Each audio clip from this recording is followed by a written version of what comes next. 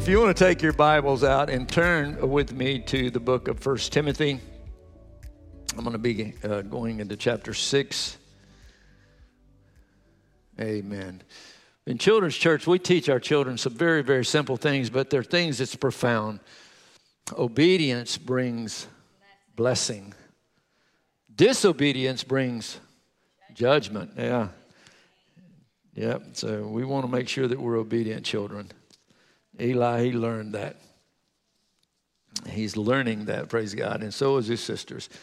And our young parents are doing such a great job raising these little ones here, and I'm really, really, really proud of them. All right, if you found your place in 1 Timothy chapter 6, verse 3, it says, if anyone teaches otherwise and does not agree to sound instruction of our Lord Jesus Christ and to godly teaching, they are conceited and they understand nothing. They have an unhealthy interest in controversies and quarrels about words that result in envy and strife and malicious talk, evil suspicions, and a constant friction between people of corrupt minds who have been robbed of the truth and who think that godliness is a means to financial gain. Verse 6 says, but godliness with contentment. Everybody say that with me. Godliness with contentment is great gain. Godliness with contentment is great gain. For we brought nothing into this world, and we can take nothing out of it. But if we have food and clothing, we will be content with that. Those who want to get rich fall into temptation and a trap, and into many foolish and harmful desires that plunge people into ruin and destruction. For the love of money is a root of all kinds of evil. Some people, and it didn't say all people, but some people, they're eager for money. They've wandered from the faith and pierced themselves with many griefs. But you, man of God, flee from all this and pursue righteousness, godliness, faith, love, endurance. The King James Version says patience and gentleness. Verse 12 says, fight the good fight of faith.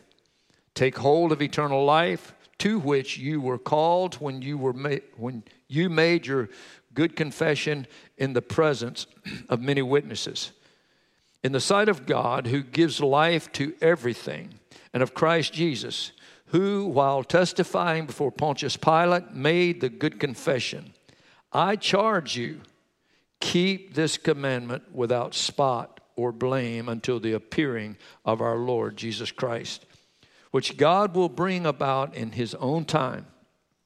God, the blessed and only ruler, the King of kings and the Lord of lords, who alone is immortal and who lives in unapproachable light, who no one has seen or can see. To him be honor and might forever. Amen. Verse 17 says, command those who are rich in this present world not to be arrogant, nor to put their hope in wealth, which is so uncertain, but to put their hope in God. Say that with me. Put your hope in God. Say it again. Put your hope in God, who richly provides us with everything for our enjoyment. Come on, don't you like that? He provides us everything. In other words, he provides us everything that we need. He doesn't give us everything we want, but he provides everything that we truly need, and he does that so that we can enjoy that. He's not a killjoy. He wants you to enjoy your life, and he gives you the things that he gives you to enjoy your life.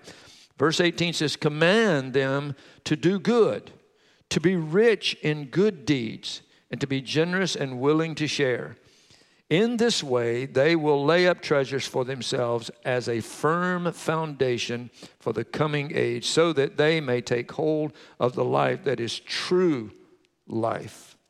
I like the way he put that. They'll take hold of the life that is truly life. Now, we've been doing a series on the measure of Christian character.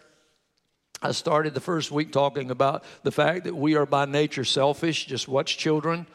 You don't have to teach them to say mine. You don't have to teach them to say that's not fair.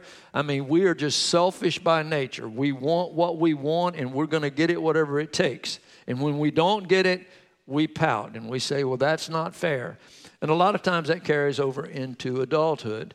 And as Christians, when we have the nature of Christ, we have to take off the old man, if you remember, and put on the new man, which is in Christ Jesus. And we have to learn as that process to esteem others higher than we do ourselves.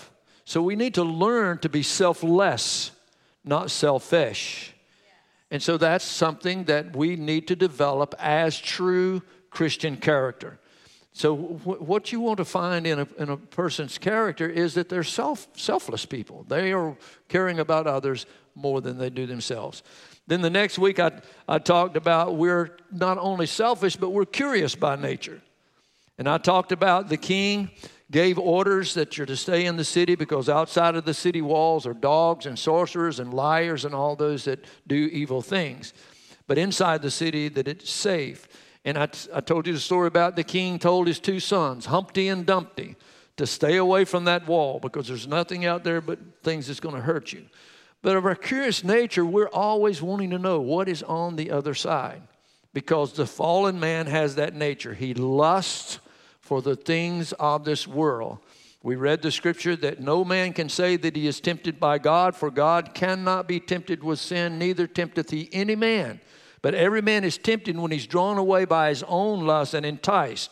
And so that's our nature. A lot of times, if we don't have Christ really reigning in our heart, if we don't have true Christian character, we're always wanting to know what's on the other side. And so Humpty is saying, man, listen to that. They sound like they're really having a good time. Climb up there and see what they're doing. They were told to stay away from the wall, but Humpty and Dumpty wound up sitting on the wall. They wound up falling off the wall. And all the king's horses and all the king's men pulled out all their rules and regulations and their pharisaical laws to try to put them back together again. But it doesn't change anything. Because even if you put them back together again, they're just going to wind up back up on that wall and on the other side again because their heart has not been changed. And so we need to have a change of heart. And when we have a change of heart, we don't care what's on the other side of that wall because I don't lust for those things anymore. I want to be in the presence of the king. Come on, I want to be in the city where it's safe, not because I'm trying to do all these rules and everything, because we talked about the fact that God is not holy because he does not sin. That would imply that God could sin, but he chooses not to. No, God does not sin because he is holy. And so God, what he wants to do to develop true Christian character in you is to make you holy. And then I had you say that, I am holy, if you remember. I am holy.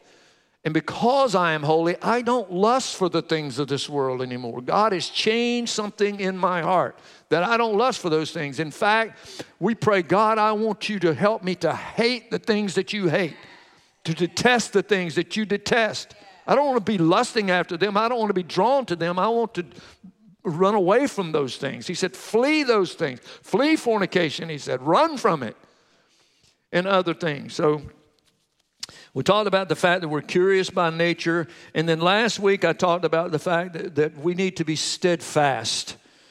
You know, because we can follow Christ. We can have all of that in our heart. But if we don't really pay attention to what the enemy's trying to do and he's trying to get you to fall and stumble, we can fall back into some of our old ways. We read the scripture says, therefore, since a promise remains of entering his rest is left to us, he said, let us fear lest any of you seem to have come short of it. It was a message on apostasy. And I used the apostle I used the King Saul as an example of someone who had a calling of God. He had an anointing of God. God anointed him and he appointed him. All right? He anointed him and he appointed him. But he rebelled and was dispelled. And that can happen to us as well.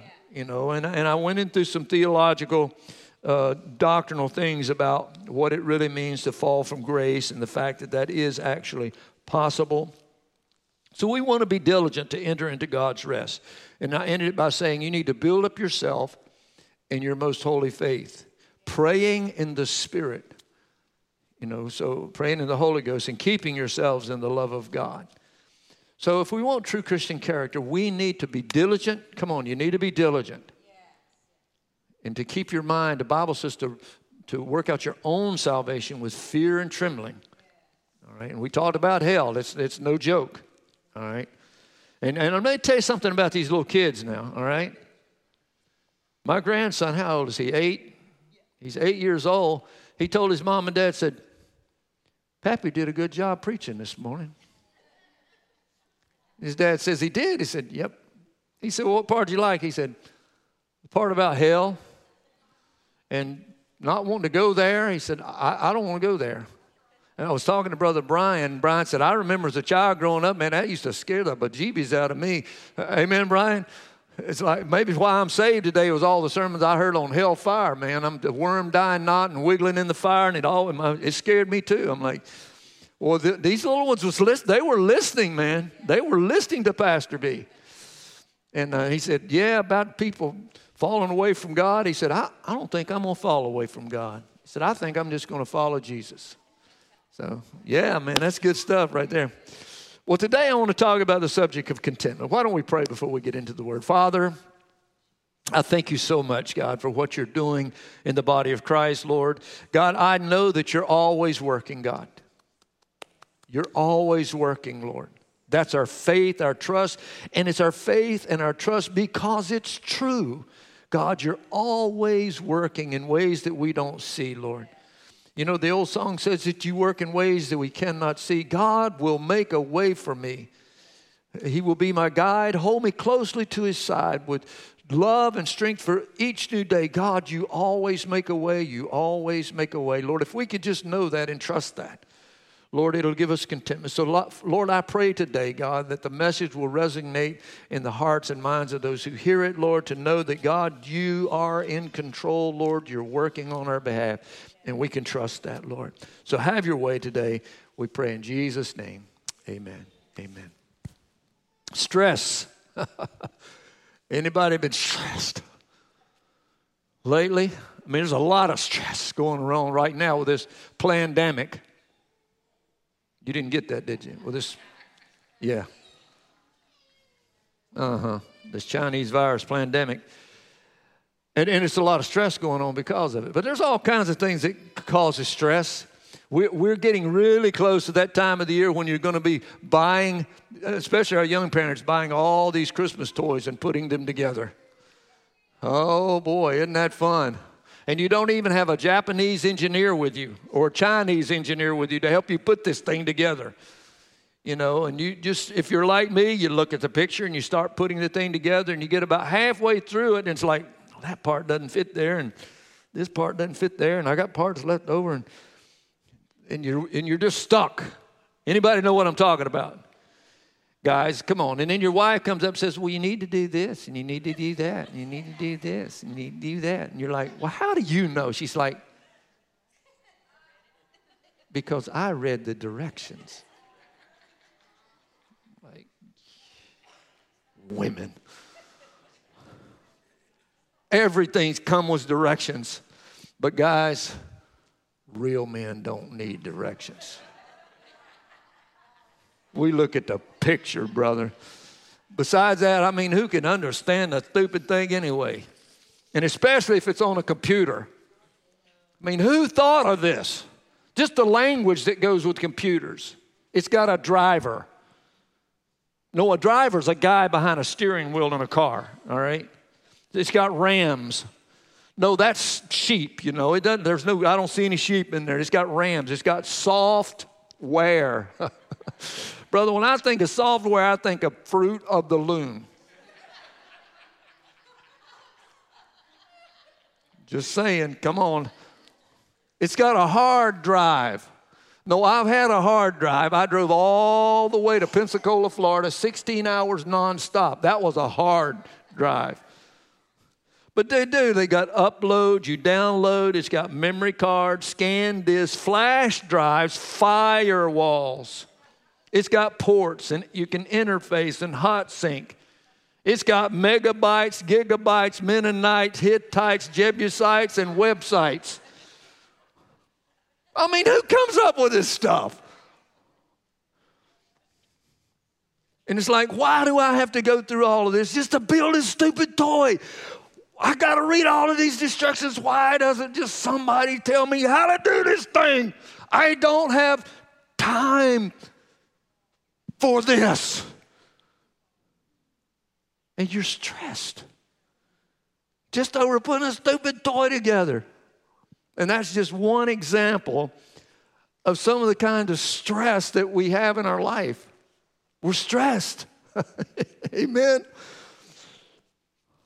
We live in a world where everything is at our fingertips. It's a life of ease, but this is the most stressed out generation in all of history. Isn't that amazing?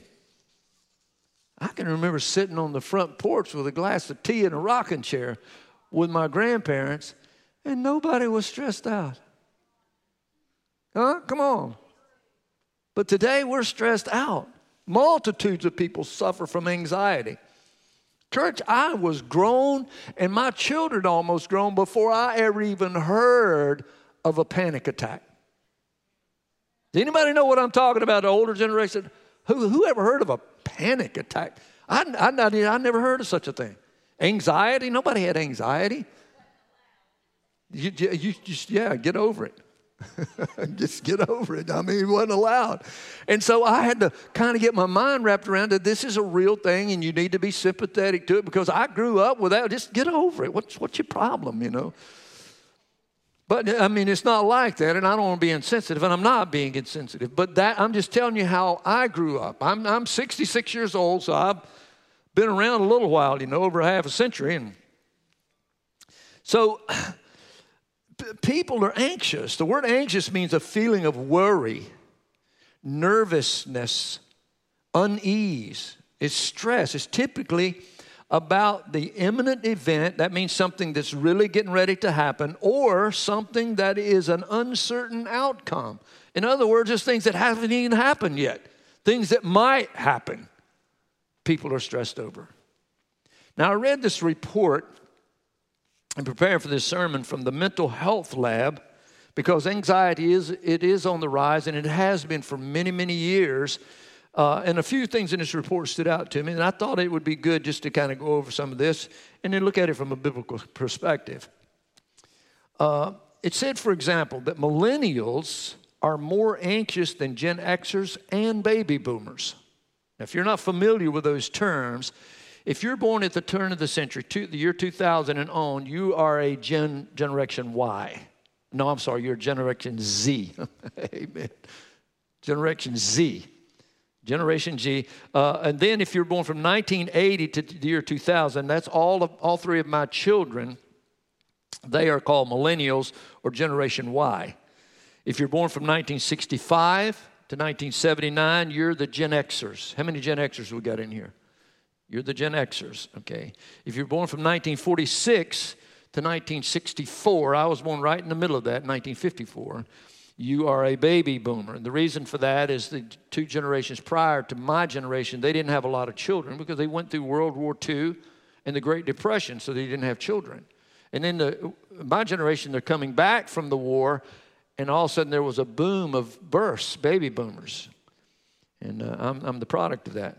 If you're born from 1925 to 1945, that's called the silent generation. That's the generation that survived the Great Depression in World War II. And then from the turn of the 20th century, the 1900s to 1924 was called the greatest generation. All right, so let me say it again. Millennials are more anxious than Gen Xers or baby boomers.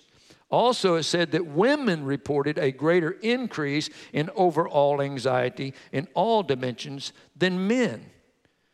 Now, I thought that was important because of how it affects the next generation. You see, one reason that the next generation is what they are is because they learned it from us. Okay, and the report verified that children learn from mom and dad.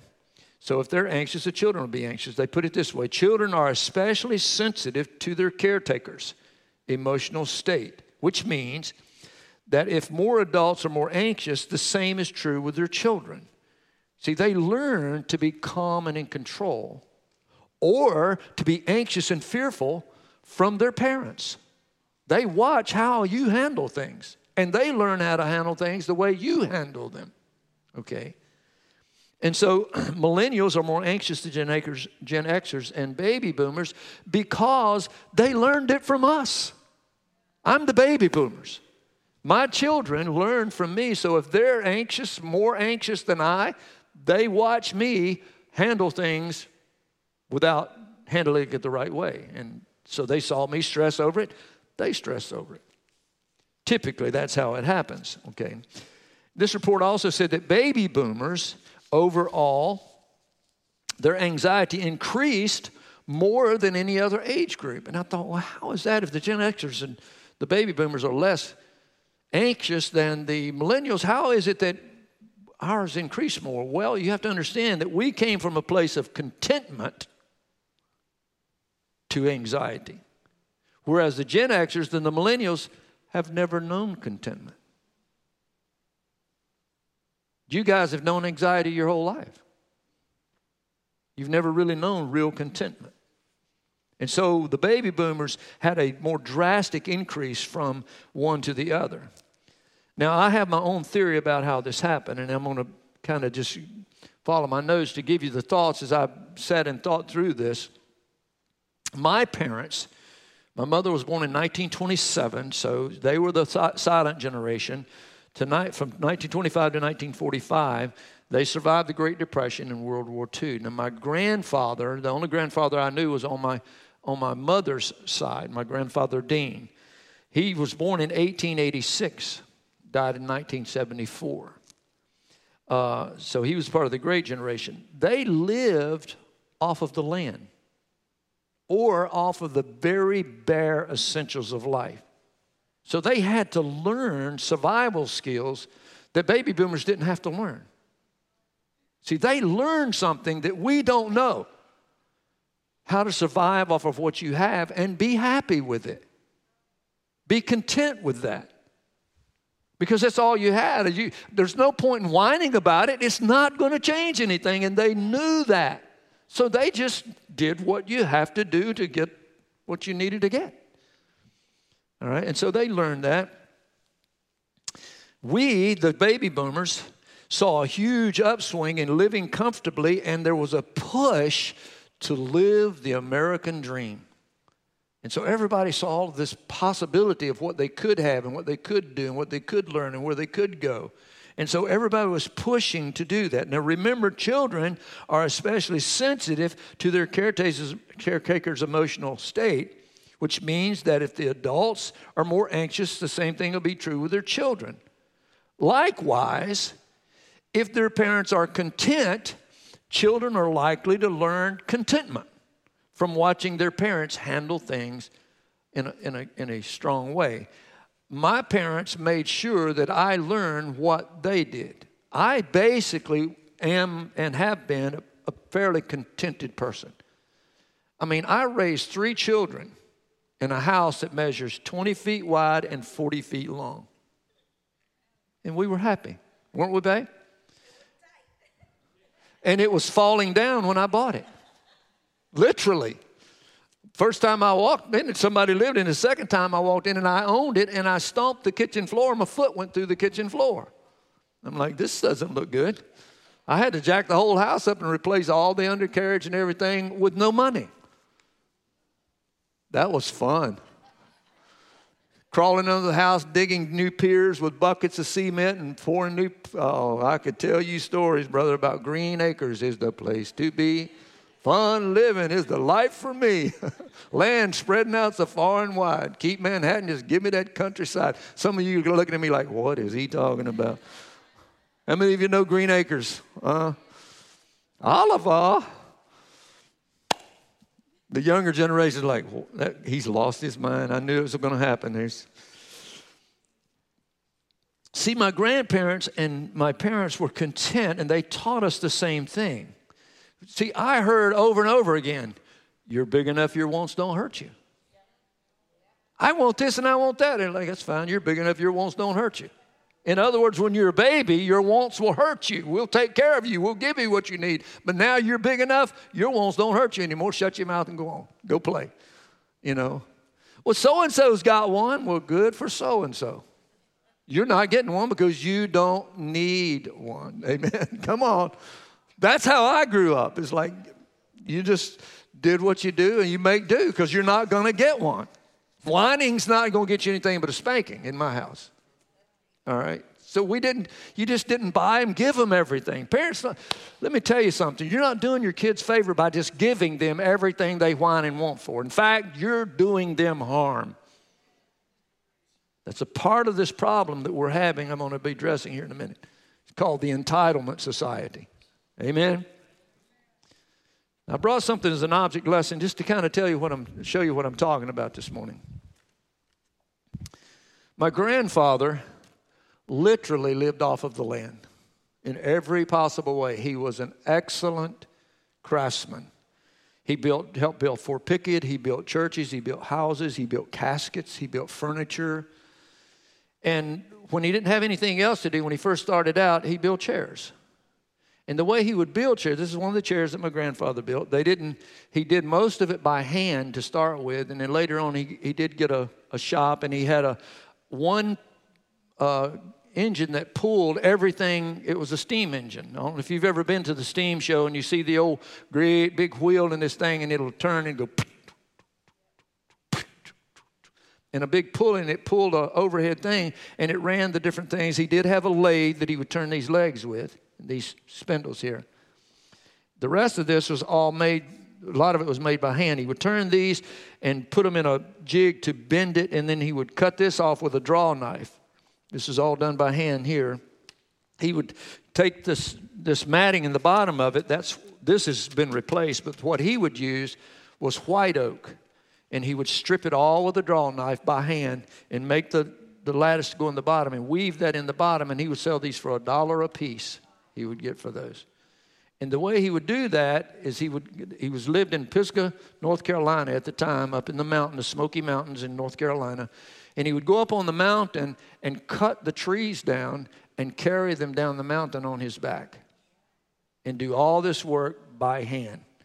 They literally lived off of the land. My mom, she was in the 6th grade, and she was older than all the other children because she had to stay home and help my grandmother do the wash because she didn't get to go to school.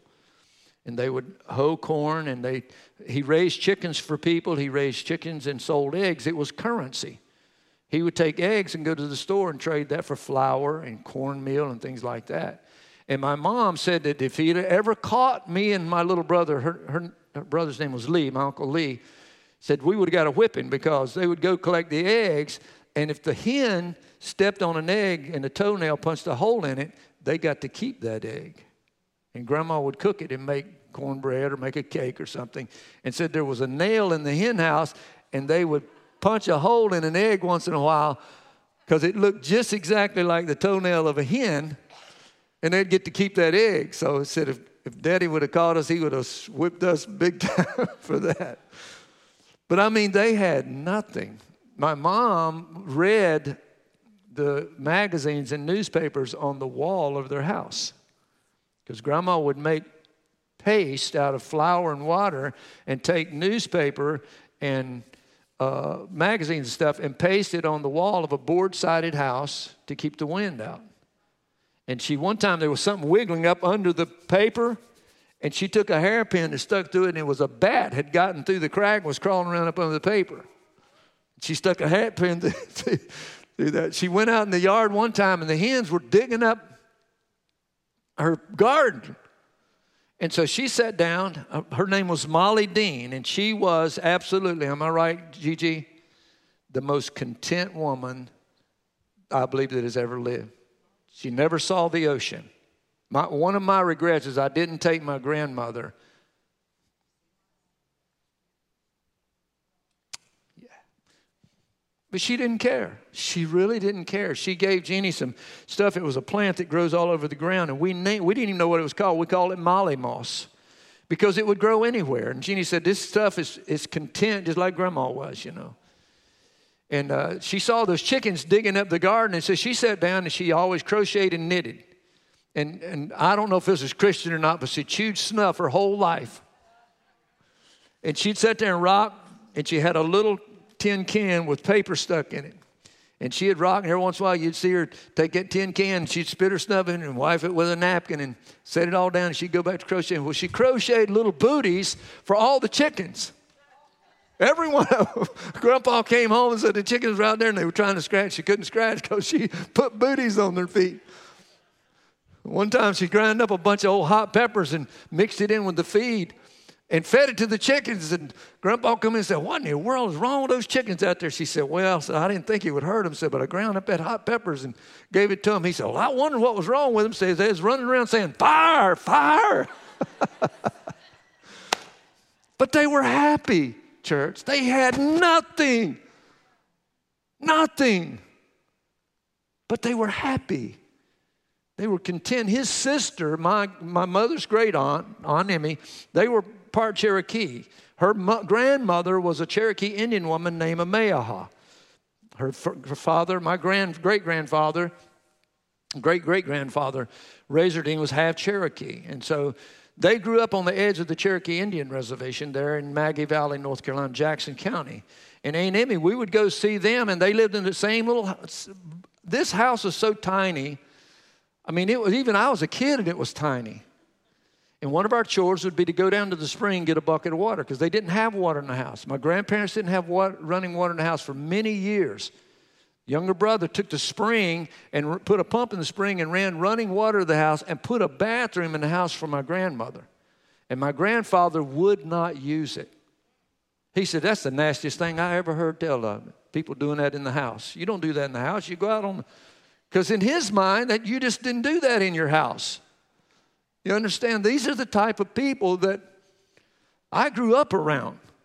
He could grow anything. He had an apple tree that had 3 different kinds of apples growing on it. Because he would take a bud out of another apple tree and splice it into this apple tree. And it had red delicious, golden delicious, and wine sap growing out of the same tree. And he grew a beautiful garden. The soil at the foot of Pisgah Mountain is just jet black soil. It is the richest soil I've ever seen. He grew some of the prettiest strawberries, and I just go on and on about that. He had huckleberries and rhubarb. Anybody had rhubarb pie? You know what rhubarb pie is? And so I grew up around that, you know. And my mom and dad were basically the same way. My mom grew up that way, and she raised us that way. My Aunt Emmy, I was going to tell you about her. They had a milk cow. Listen, if they didn't raise it, you didn't have it. They lived off the land or meager existence, and they learned to survive, and they learned to be content with that. And the Bible tells us if you have food and you have clothing, therewith be content. That is foreign to the thinking of today. But you look at people that are refugees that's been run out of their country, and they will tell you, if they've got a warm place to lay down at night that's dry and clean, that represents raiment, and they've had something to eat that day, they're blessed. Church, we are so blessed. God, we're so blessed. Why are we so stressed? You know, I wonder what God thinks about that. We're so stressed out when we are so incredibly blessed. And many times when I get stressed about something, I'm like, God, what am I doing? Lord, I am sorry. I'm so sorry. Forgive me. And just to be thankful. So I learned contentment from them. I learned what it was like to see them to have to get water out of the spring. They never had a TV in their house. For years, my grandmother cooked on a wood stove. And I always thought her bread was so much better on that wood stove than that electric one. Maybe it was just me, but they saved. She finally got her an electric stove. And the food wasn't nearly as good off that electric stove. When we went there was always, every meal I ever remember eating there was cat head biscuits. Anybody know what a cat head biscuit is? It's a big old biscuit the size of a cat's head. That's why they call them cat head biscuits. They always had biscuits on the table, always. And strip cane molasses and soup beans. That's what we ate every meal at my grandparents'. And sometimes they would be a little piece of meat, maybe some fat back or bacon. That was it. Every meal. And that's what they had. My grandfather had no teeth. He kept them in a glass up on the jar, setting up on the way. He bought them, but he never would wear them. Wore bibbed overalls all the time and a white shirt. He put a clean white shirt on for Sunday to go to church. That was dressed up. He put a clean shirt on. Put his bibbed overalls on. And they would always had coffee in a saucer. Coffee cup with a saucer. Some of you are looking back, it's like, yep, I remember that because you grew up the same way. Am I right, Nancy? And they would take that biscuit and break it in half, put it in that saucer and pour coffee over it. And they sat there and eat it with a fork. My mom did the same thing. Well, she had teeth, but she still did the same thing. Well, Grandpa did that because he didn't have any teeth. He couldn't chew it up. Some people say, golly. I'm just telling you, it was like that. So I learned contentment. I saw others of my generation, though, that they didn't learn those lessons. They pushed and pushed and pushed to have more and more and more and had to have it right now. And I watched that happen. And how did they get it? On credit. On credit. Now Brother Timmy Burkett, he teaches a class here called Financial Peace University. And in that, it's Dave Ramsey's lesson. In that, they teach you don't spend money you don't have. Cut your credit cards up. If you don't have money, don't buy it. If you can't afford to buy it, don't buy it. Tell yourself no. You don't need it. You want it, but you don't need it. You don't really need it. And if you will learn to do that, you will have peace. Financial peace. If you just buy the things that you actually need and the things that you can afford. But when we buy everything on credit, our children learn the same behavior. The millennials learned that behavior from the baby boomers. The baby boomers, all of a sudden, they didn't live like the silent generation. They didn't live like the greatest generation because we're in a prosperity boom, and all of a sudden you see people prospering over here, and those people, and the Joneses have got this, and the Joneses have got that. And there was a song said, the Joneses got a new car just this very week. Hooray for the Joneses.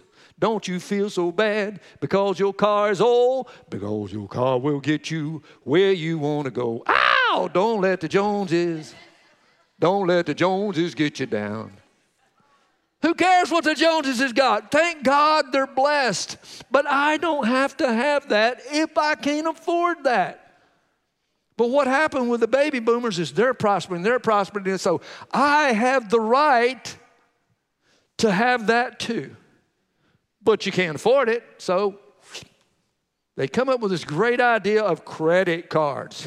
Yeah, great for the bank, but bad for you. Amen? Come on. And so I watched this trend happen, and next thing you know is the people are stressed out because they're in their overhead in debt and they can't afford this. And the millennials learn from their parents the same thing. So many today, they have that outside appearance of success, but inside, they're a wreck. They're having panic attacks and they're stressed out. It's like a balloon. It looks bigger and bigger and more pronounced on the outside.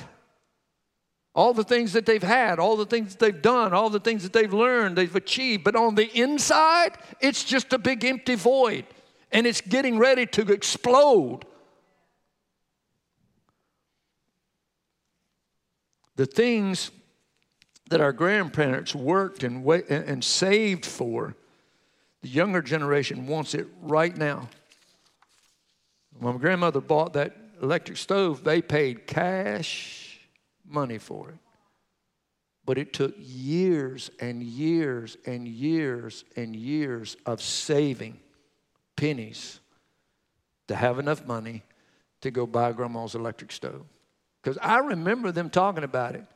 And she's like, yeah, we saved a lot. I heard my grandmother say, yeah, we saved. She always walked kind of hunched over like that, wore the little booties, stockings all the way up to here, hair in a bun back here. She said, yeah, we saved pennies for many years to buy that stove. It's amazing what children remember, isn't it? But all of this balloon thing, this got to have it right now, credit card, began an attitude of entitlement. We saw the prosperity of others. We got to have it right now.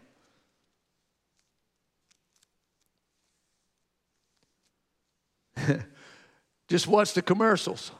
1-800-877, what is it? 1-877 cash now. What is it? J.G. Wentworth. How many of you seen the commercial? 877 cash now. It's my money and I need it now. The mentality of this generation. That summed up the attitude of most Americans today. And when we can't have it right now, anxiety sets in. Church, even when we get it, it's not paid for. And anxiety sets in. It's a lose-lose when you're not content with what you have. You're anxious because you don't have it. When you get it, you can't pay for it. You're anxious because you're in debt. When really you don't even need it. Godliness with contentment is such a great gain, isn't it? Godliness with contentment is great gain. Well, at least that's my theory. I told you I had my own theory on why the millennials are more anxious than the Gen Xers and the baby boomers. The article went on to say that there are lasting problems caused by this disorder. It says if it lasts, anxiety, like fear, can bring long-lasting psychological changes such as prolonged muscle tension, chronic high blood pressure, and sleep disorder. Worrying can become so overwhelming that a person does not focus on other important areas of life such as work, school, or relationships.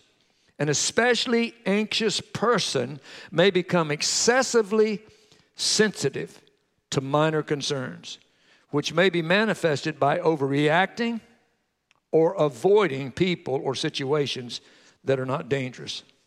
Have you ever seen people, the slightest little thing? I heard this little saying one time, big things upset big people.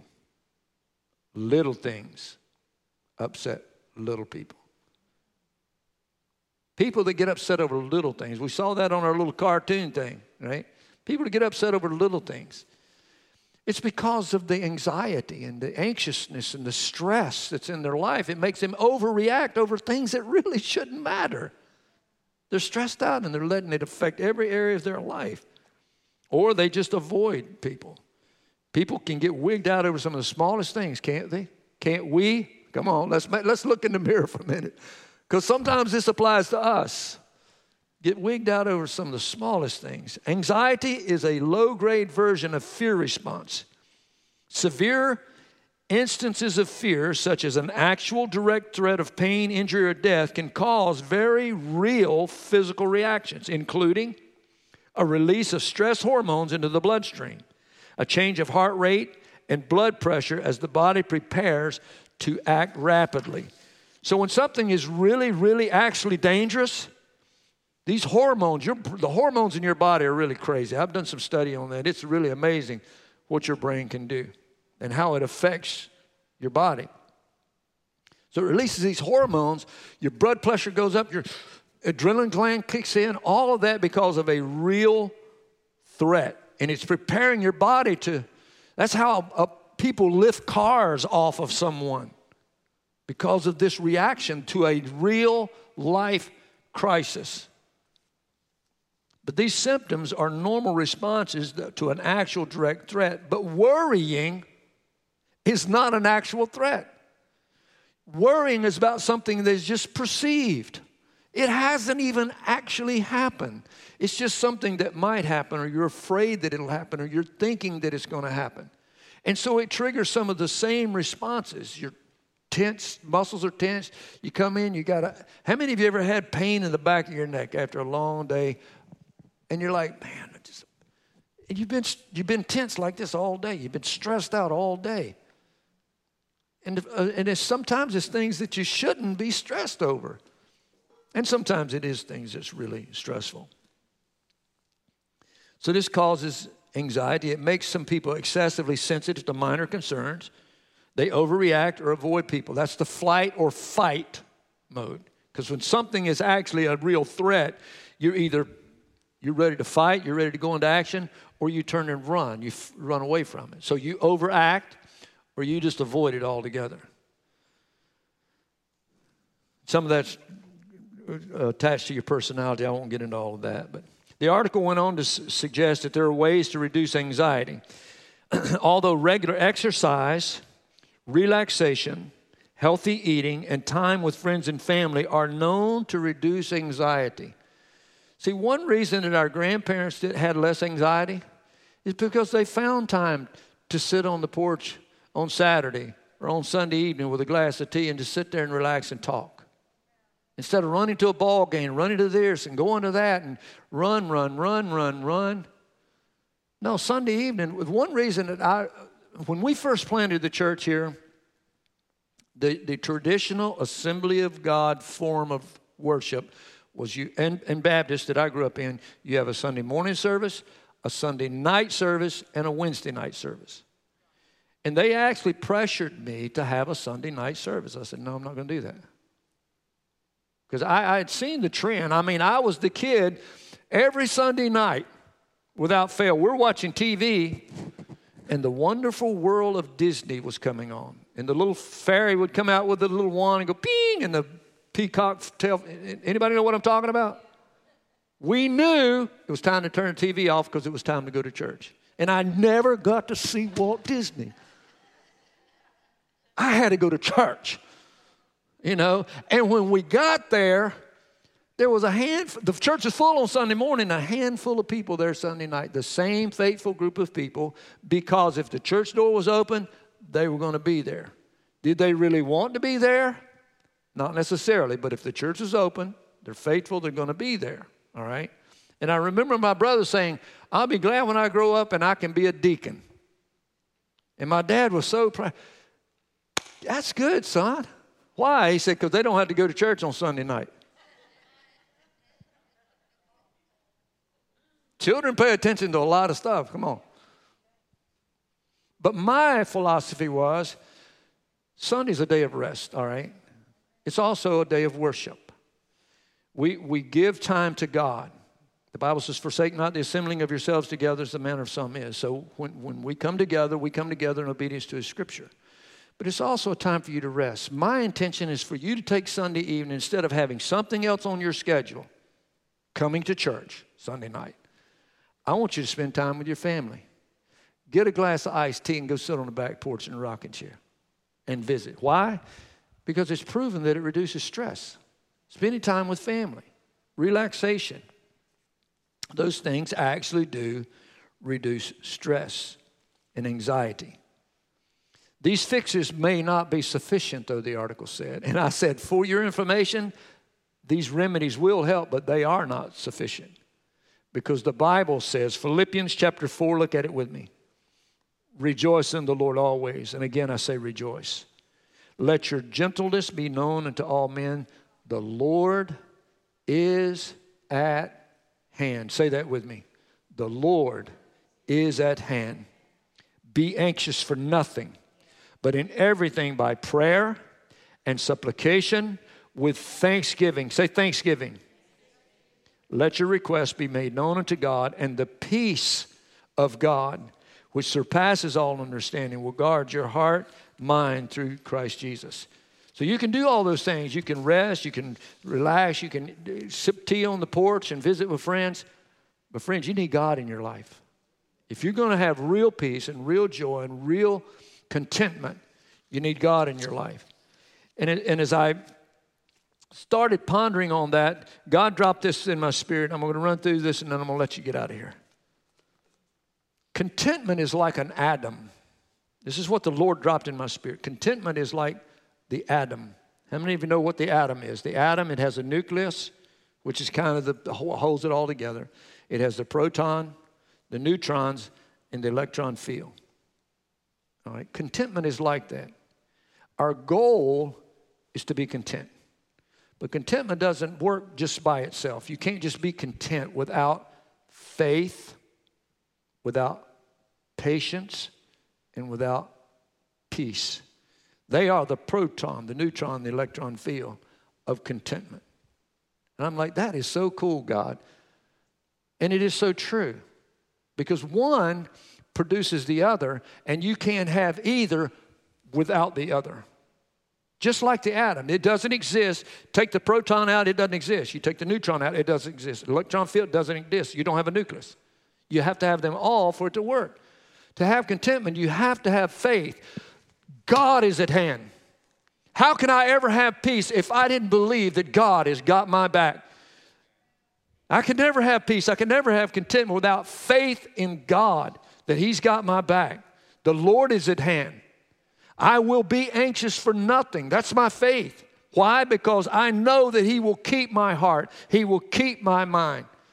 Listen, if I'm giving thanks to God when I've got nothing, that's because I've got faith in something that's going to take care of me. Why could our grandparents and my parents have such contentment? In my case is because they knew that there was a God that was going to take care of them. I mean, you should have looked at the side. I went and seen the side of the mountain where my mom grew up, and she hoed corn when she was just big enough to hold a hoe in her hand because they had to have that corn crop. And I could go on. It was a really hard upbringing. But they believed that God's going to take care of us. And He did. He gave them everything that they needed.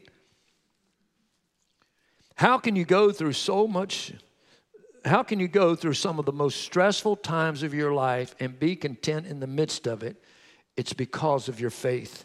Psalms 34:15 says, "The eyes of the Lord are on the righteous, and His ears are open to their cry. The face of the Lord is against those who do evil, to cut off the remembrance of them from the earth. But the righteous cry out to the Lord, and He hears them and delivers them out of their trouble. The Lord is near to those who have a broken heart and saves such as have a contrite spirit. Many are the afflictions of the righteous." Come on, nobody lives a trouble-free life. Nobody lives a trouble-free life. But the Lord delivers him out of them all. What is that? Faith in my God. If you're ever going to have contentment, it has to begin with faith that my God's got my back. He's there for me. Romans 8:28 says, "For I know," everybody say, I know. I know that all things work together for good to those who are in Christ Jesus. For those that are, I can't even quote it, for those, to them that love God, there you go, to them that are called according to His purpose. Philippians 1:6 says, "Be confident of this very thing, that He which hath begun a good work in you, He will perform it until the day of Jesus Christ." Church, it begins with our faith. God's going to take care of me. He's going to take care of me. Some of the most content people I have ever known are some of the poorest people that I've ever known. They had nothing, but they were content. I used to sing a song in church. It says, "I'm a child of the King, a child of the King." And it says, how was it? Oh, it was a recitation that went with it.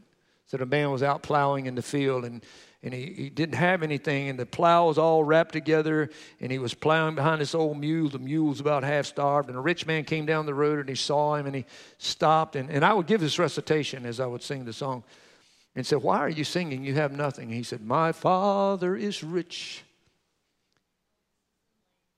in houses and land. He holdeth the wealth of the world in His hand. Of rubies and diamonds, of silver and gold. His coffers are full, He has riches untold. And I'm a child of the King, a child of the King.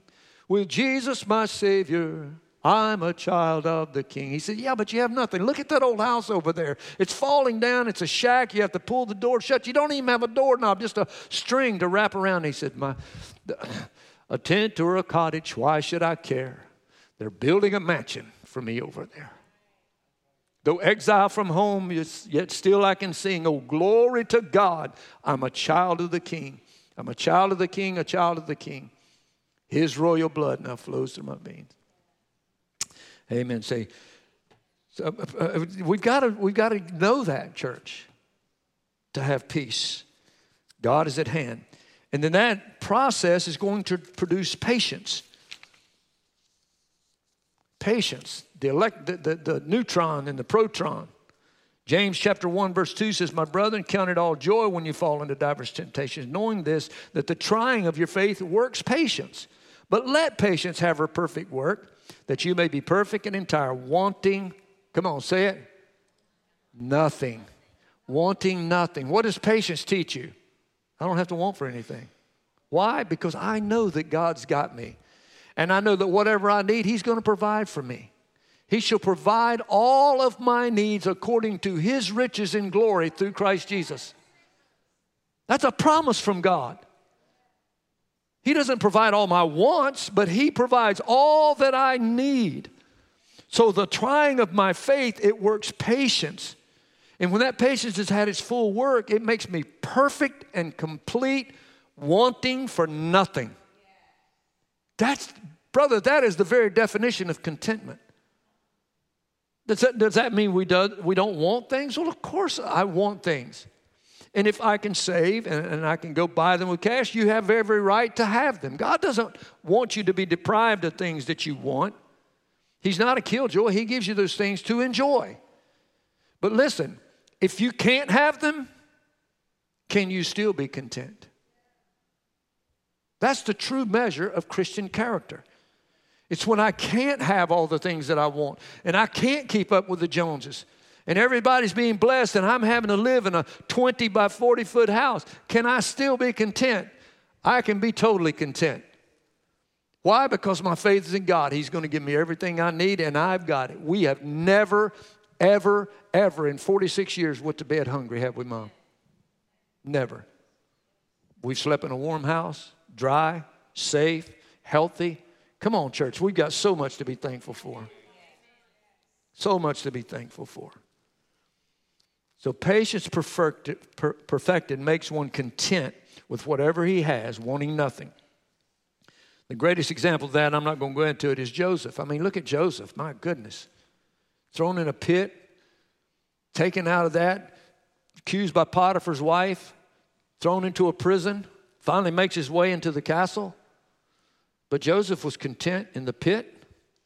He was content in the prison. He was content when the butler betrayed him and forgot about him. He was content. To read the story of Joseph. He was content, and his life was a wreck.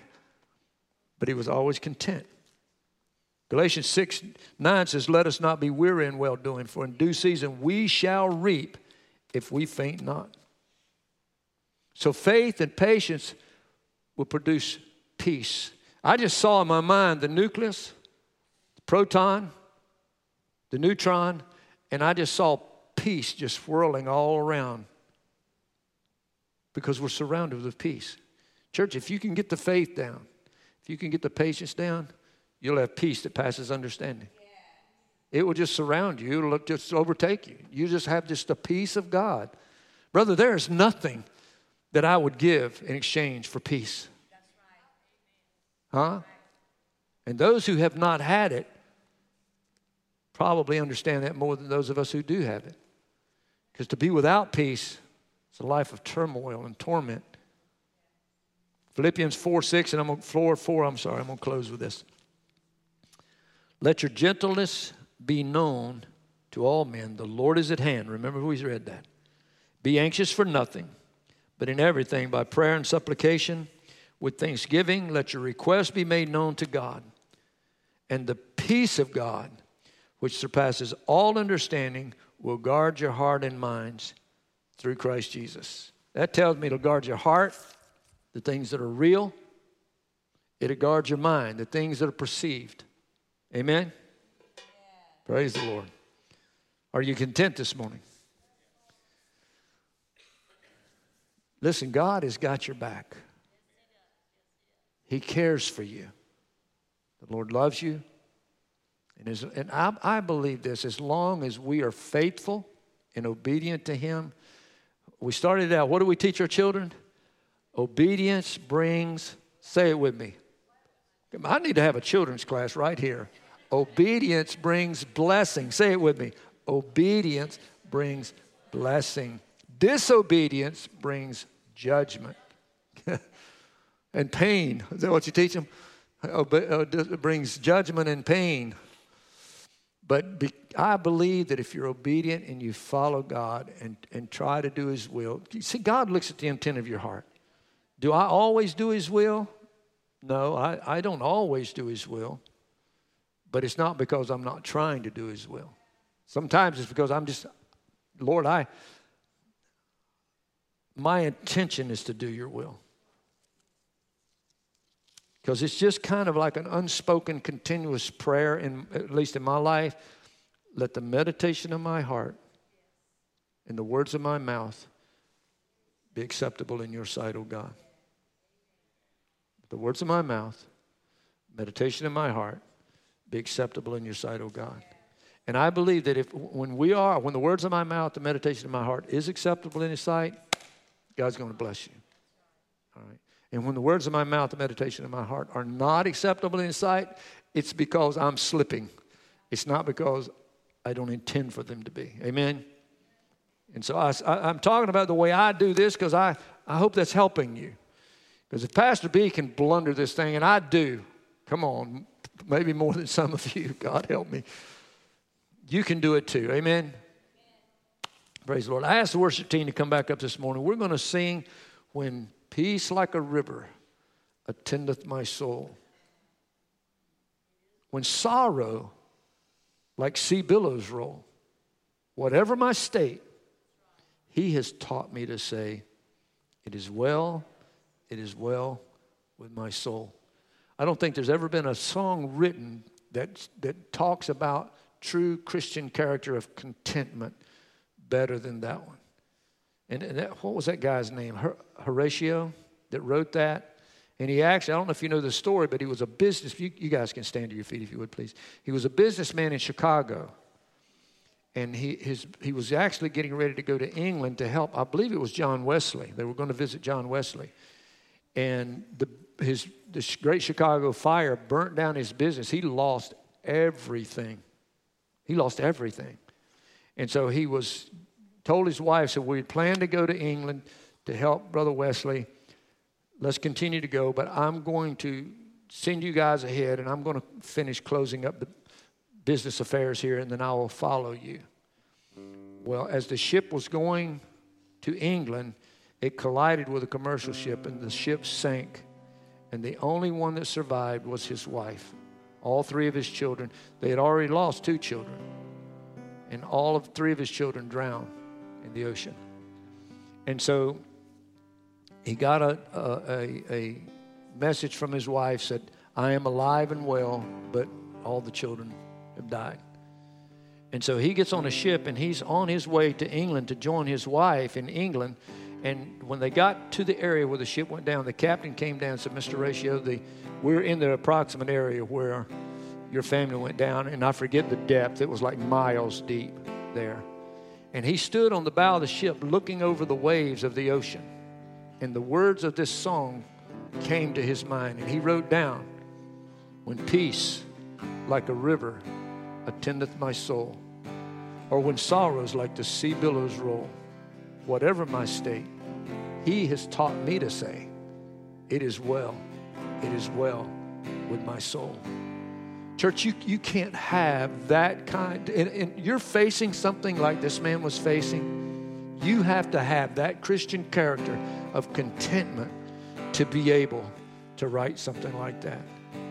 This song has been around for, I don't know, a couple hundred years now. And it speaks of that kind of attitude. So let's leave this morning with the words of this song really echoing in our mind, because I want us to be content. Father,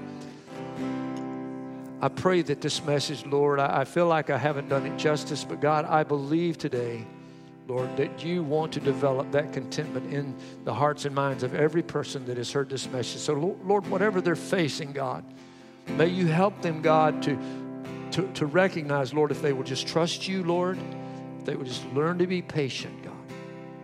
Father, if they will just put their confidence in you, Lord, and they will know your peace, Lord, then they will enjoy that contentment, Lord. May we know that today, Father. In Jesus' name, amen. Lead us as we sing.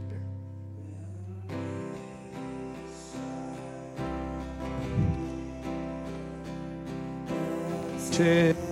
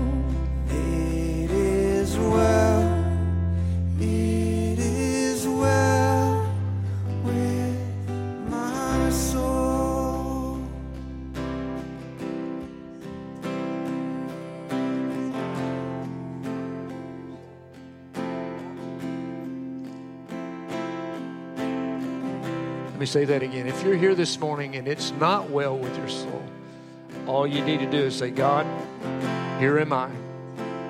I give my life to you. Take me and use me, Lord. It's really just that simple. I commit my life to you, Lord. I want to serve you all the days of my life. Take me, Lord, and use me. Amen. Amen. Father, we thank you for this time together, Lord. Father, I pray for those that may be struggling today, Lord. And while this message was absolutely true, God, it may be hard, Lord, for them to digest it because there is so much going on in their life that is so difficult and so painful, Lord. And we're not insensitive to that, God. There is anxiety in their life. There is panic attacks, God. There's stress in their life. But God, I pray that you supernaturally, Lord, just give them a visitation of your goodness, God. Show them, God. Tell them, Lord, just how much you love them and how much you can do to help them if they will just put their faith in you, God. If they will just learn, Lord, to endure the trials, Lord, and be faithful to you. God, they will know that peace, Lord, and they will have that contentment, God, that is so wonderful, Lord, that keeps us, Lord. Father, I pray for everyone else, Lord, that is enjoying that contentment, Lord, that we remember last week's message, Lord, that we are diligent, God. We're diligent, Lord, to maintain our Christian witness, Lord, and to serve you, Lord, to be faithful to you, to work out our salvation, Lord, with fear and trembling, to be faithful to you, God, every day, Lord. God, give us strength, Lord. I pray for every single person, Lord, to experience the power and the baptism of the Spirit, Lord, to endue them with that power, Lord, to be able to be a witness unto you. Baptize them in the Holy Ghost, God. Baptize them in the Spirit, Lord. Endue them with power, I pray, in Jesus' name. Now, Lord, I pray for the body of Christ as we leave this place, Lord, that you would watch over us, Lord. Keep us safe, Lord. We want to remember the upcoming election. God, we pray that righteousness will rule in our nation. God, we pray for righteous men and righteous women to get into positions of power, Lord, to rule our nation, Lord. God, we pray for Amy Barrett, Lord, in her confirmation. She is a godly woman, Lord, who stands on righteous principles, Lord. Appoint her, God, to the Supreme Court, I pray, in Jesus' name, Lord. Make it happen, God. Make it happen, Lord. Father, you said, Lord, that no weapon that's formed against us and every tongue that rises against us, we are to condemn it, Lord. And we condemn those, Lord, who speak out against this righteous woman, Lord. Make it happen, God, I pray in Jesus' name, Lord. Put righteous people in positions of power, I pray in Jesus' name, Lord. Now, Father, keep your people, Lord. Keep us safe, Lord, from the enemy and, Lord, the attacks of the enemies, Lord, that no weapon will form against us that can prosper, Lord. God, I pray a blessing over every single house that is represented here today, Lord.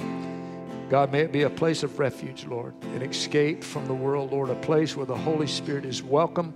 Strengthen the family today, God. Husbands, Lord, help them to rise up and be the spiritual priest, the high priest in their home, God, the spiritual leader, Lord. God, the leader that says, choose this day whom you will serve. Serve either the ones that your family served on the other side of the flood, or serve the God of the Amorites in whose land we now dwell. But God, let the men, Lord, of your house rise up and say, as for me and for my house, we are going to serve the Lord, God. Strengthen the fathers, Lord, to be spiritual leaders in their home, God. And Lord, we pray then that their wives will come beside them, Lord, to be the helpmate that you intended for them to be. They will walk together, Lord, as co-partners, Father, to live righteous and godly. Lord, I pray that the children, Lord, will be respectful to their parents and honor their mother and father, which is the first commandment with promise, that their days will be long on the earth. And Lord, that they will love each other, Lord. God, they need to love. Brothers and sisters need to love each other. For if you say you love God who you cannot see, and you can't love your own brother who you do see, the Bible says you're a liar and the truth's not in you. So Lord, help the children to love each other. Then Father, I pray a special prayer for those who are living single, Lord. They're seeking their mate, Father. That special person's there for them somewhere.